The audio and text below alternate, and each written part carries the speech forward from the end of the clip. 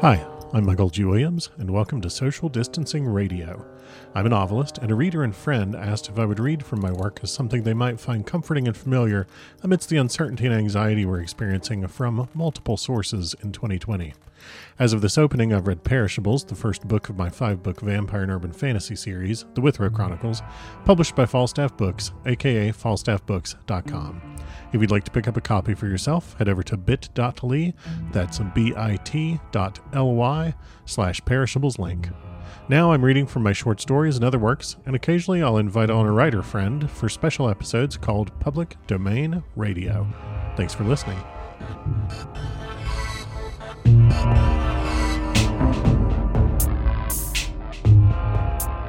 Alrighty, y'all.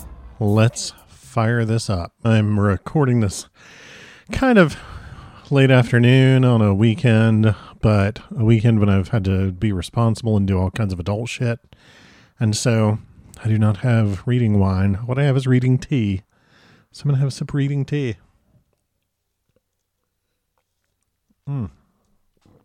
That's really good. I used Tetley tea and some jammin' lemon ginger. I think that's what it's called. Anyway, it comes out real good. So let's get this going. Let's get back into Dracula.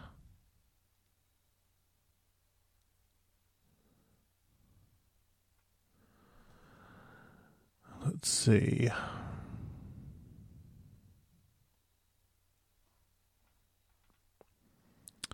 Of course, my browser has kind of lost my place. Yes. Chapter 7. Cutting from The Daily Graph, 8 August. Pasted in Mina Murray's journal. From a correspondent, Whitby. One of the greatest and suddenest storms on record has just been experienced here, with results both strange and unique. The weather had been somewhat sultry, but not to any degree uncommon in the month of August. Saturday evening was as fine as was ever known, and the great body of holiday-makers laid out yesterday for visits to Mulgrave Woods, Robin Hood's Bay, Rig Mill, Runswick, Stathis, and the various trips in the neighborhood of Whitby. The steamers Emma and Scarborough made trips up and down the coast, and there was an unusual amount of tripping, both to and from Whitby. The day was unusually fine till the afternoon, when some of the gossips who frequent the East Cliff churchyard, and from that commanding eminence watch the wide sweep of sea visible to the north and east, called attention to a sudden show of mares' tails, high in the sky to the northwest. The wind was then blowing from the southwest in the mild degree which in barometrical language is ranked number 2, light breeze. The Coast Guard on duty at once made report, and one old fisherman who for more than half a century has kept watch on weather signs from the East Cliff, foretold in an emphatic manner the coming of a sudden storm. The approach of sunset was so very beautiful, so grand in its masses of splendidly colored clouds, that there was quite an assemblage on the walk along the cliff in the old churchyard to enjoy the beauty. Before the sun dipped below the black mass of Kettleness, standing boldly athwart the western sky, its downward way was marked by myriad clouds of every sunset color, flame, purple, pink, green, violet, and all the tints of gold. With here and there masses not large, but of seemingly absolute blackness in all sorts of shapes, as well outlined as colossal silhouettes.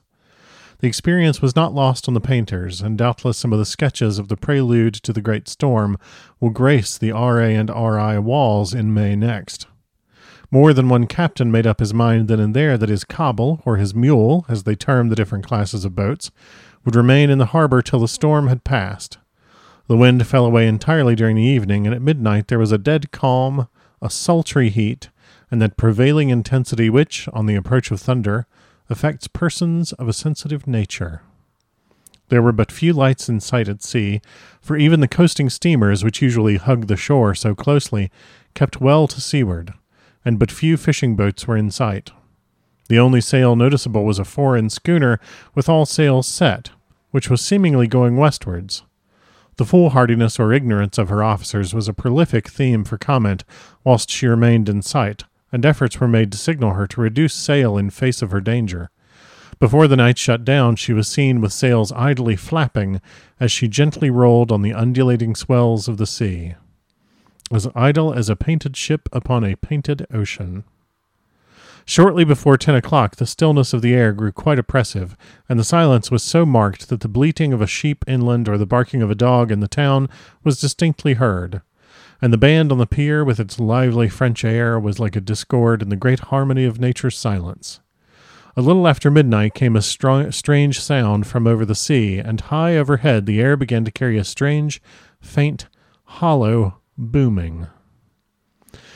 Then, without warning, the tempest broke. With a rapidity which at the time seemed incredible and even afterwards as impossible to realize, the whole aspect of nature at once became convulsed. The waves rose in growing fury, each overtopping its fellow, till in a very few minutes the lately glassy sea was like a roaring and devouring monster. White-crested waves beat madly on the level sands and rushed up the shelving cliffs. Others broke over the piers and with their spume swept the lanterns of the lighthouse which rise from the end of the... Let me just say that sentence again. Others broke over the piers and with their spume swept the lanthorns of the lighthouses which rise from the end of either pier of Whitby Harbor. The wind roared like thunder and blew with such force that it was with difficulty that even strong men kept their feet, or clung with grim clasp to the iron stanchions. It was found necessary to clear the entire piers from the mass of onlookers, or else the fatalities of the night would have been increased manifold. To add to the difficulties and dangers of the time, masses of sea fog came drifting inland, white, wet clouds which swept by in ghostly fashion, so dank and damp and cold that it needed but little effort of imagination to think that the spirits of those lost at sea were touching their living brethren with the clammy hands of death, and many a one shuddered as the wreaths of sea mist swept by. At times the mist cleared, and the sea for some distance could be seen in the glare of the lightning, which now came thick and fast, followed by sudden peals of thunder, that the whole sky overhead seemed trembling under the shock of the footsteps of the storm. Some of the scenes thus revealed were of immeasurable grandeur and absorbing interest. The sea, running mountains high, threw skywards with each wave mighty masses of white foam, which the tempest seemed to snatch at and whirl away into space. Here and there a fishing boat with a rag of sail running madly for shelter before the blast, now and again the white wings of a storm-tossed seabird. On the summit of the east cliff the new searchlight was ready for experiment, but had not yet been tried. The officers in charge of it got it into working order, and in the pauses of the inrushing mist swept with it the surface of the sea. Once or twice its service was most effective, as when a fishing boat with gunwale under water rushed into the harbor, able, by the guidance of the sheltering light, to avoid the dangers of dashing against the piers. As each boat achieved the safety of the port, there was a shout of joy from the mass of people on shore, a shout which for a moment seemed to cleave the gale and was then swept away in its rush. Before long, the searchlight discovered some distance away a schooner with all sails set, apparently the same vessel which had been noticed earlier in the evening. The wind had by this time backed to the east, and there was a shudder amongst the watchers on the cliff as they realized the terrible danger in which she now was. Between her and the port lay the great flat reef on which so many good ships have from time to time suffered, and with the wind blowing from its present quarter it would be quite impossible that she should fetch the entrance of the harbor. It was now nearly the hour of high tide, but the waves were so great that in their troughs the shallows of the shore were almost visible, and the schooner, with all sails set, was rushing with such speed that, in the words of one old salt, she must fetch up somewhere if it was only in hell. Then came another rush of sea fog, greater than any hitherto, a mass of dank mist which seemed to close on all things like a grey pall, and left available to men only the organ of hearing, or the roar of the tempest, and the crash of the thunder.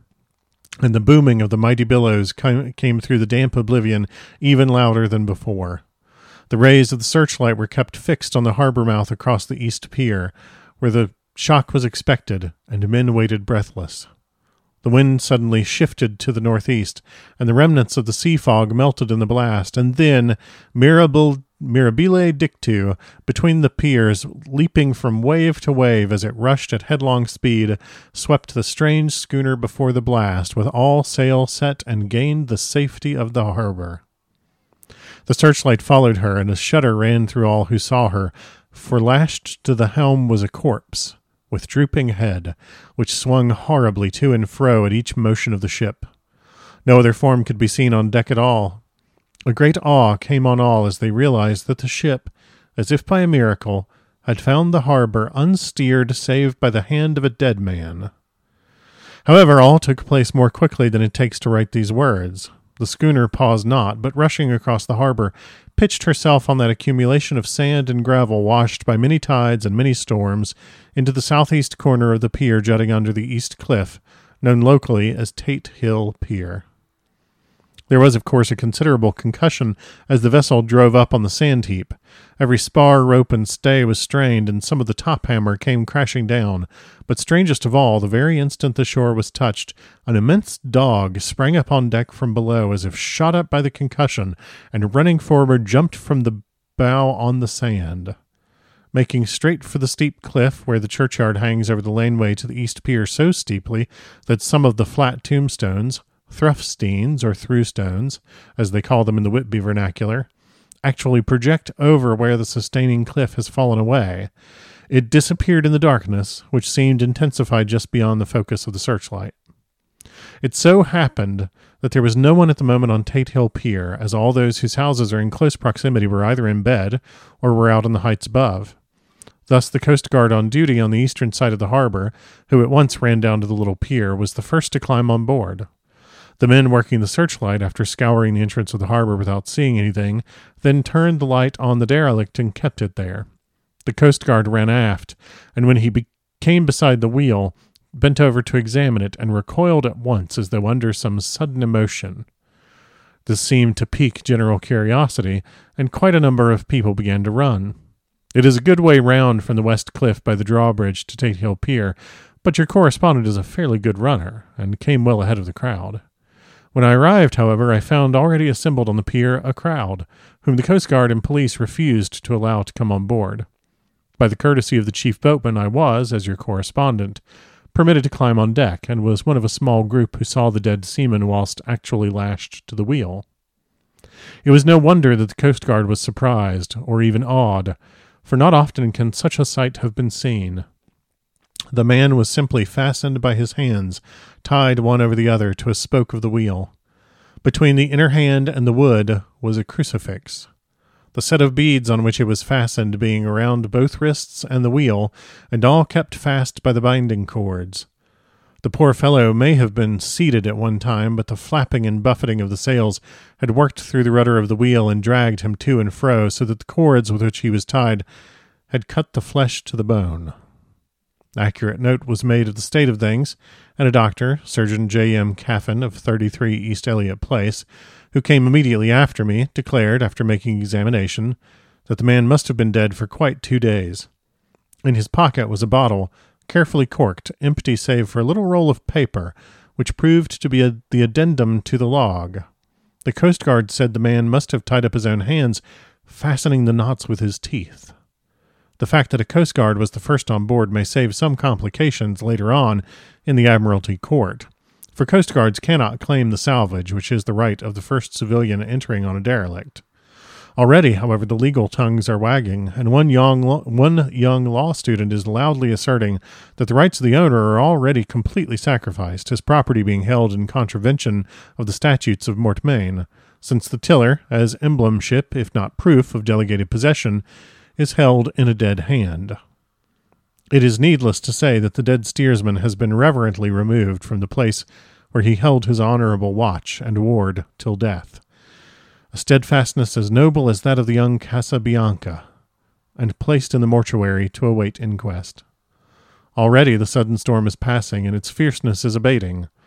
Crowds are scattering homeward, and the sky is beginning to redden over the Yorkshire wolds. I shall send, in time for your next issue, further details of the derelict ship, which found her way so miraculously into harbor in the storm. 9 August. The sequel to the strange arrival of the derelict in the storm last night is almost more startling than the thing itself. It turns out that the schooner is a Russian from Varna, and is called the Demeter. She is almost entirely in ballast of silver sand, with only a small amount of cargo, a number of great wooden boxes filled with mold. This cargo was consigned to a Whitby solicitor, Mr. S.F. Billington of 7 The Crescent, who this morning went aboard and formally took possession of the goods consigned to him. The Russian consul, too, acting for the charter party, took formal possession of the ship and paid all harbor dues, etc. Nothing is talked about here today except a strange coincidence. The officials of the Board of Trade have been most exacting in seeing that every compliance has been made with existing regulations. As the matter is to be a 9 days' wonder, they are evidently determined that there shall be no cause of after complaint. A good deal of interest was abroad concerning the dog which landed when the ship struck, and more than a few of the members of the SPCA, which is very strong in Whitby, have tried to befriend the animal. To the general disappointment, however, it was not to be found. It seems to have disappeared entirely from the town. It may be that it was frightened and made its way on to the moors, where it is still hiding in terror. There are some who look with dread on such a possibility, lest later on it should itself become a danger, for it is evidently a fierce brute. Early this morning a large dog, a half-bred mastiff belonging to a coal merchant close to Tate Hill Pier, was found dead in the roadway opposite to its master's yard. It had been fighting, and manifestly had had a savage opponent, for its throat was torn away, and its belly was slit open as if with a savage claw. Later, by the kindness of the Board of Trade Inspector, I have been permitted to look over the logbook of the Demeter. I, Michael, don't know whether it's Demeter or Demeter, so let's say Demeter, which was in order up to within 3 days, but contained nothing of special interest except as to facts of missing men. The greatest interest, however, is with regard to the paper found in the bottle, which was today produced at the inquest, and a more strange narrative than the two between them unfold it has not been my lot to come across. As there is no motive for concealment, I am permitted to use them, and accordingly send you a rescript, simply omitting technical details of seamanship and supercargo. It almost seems as though the captain had been seized with some kind of mania before he had got well into blue water, and that this had developed persistently throughout the voyage. Of course, my statement must be taken cum grano, since I am writing from the dictation of a clerk of the Russian consul, who kindly translated for me, time being short. I'll stop there. Next time we'll come back and pick up the log of the Demeter. And thanks for listening.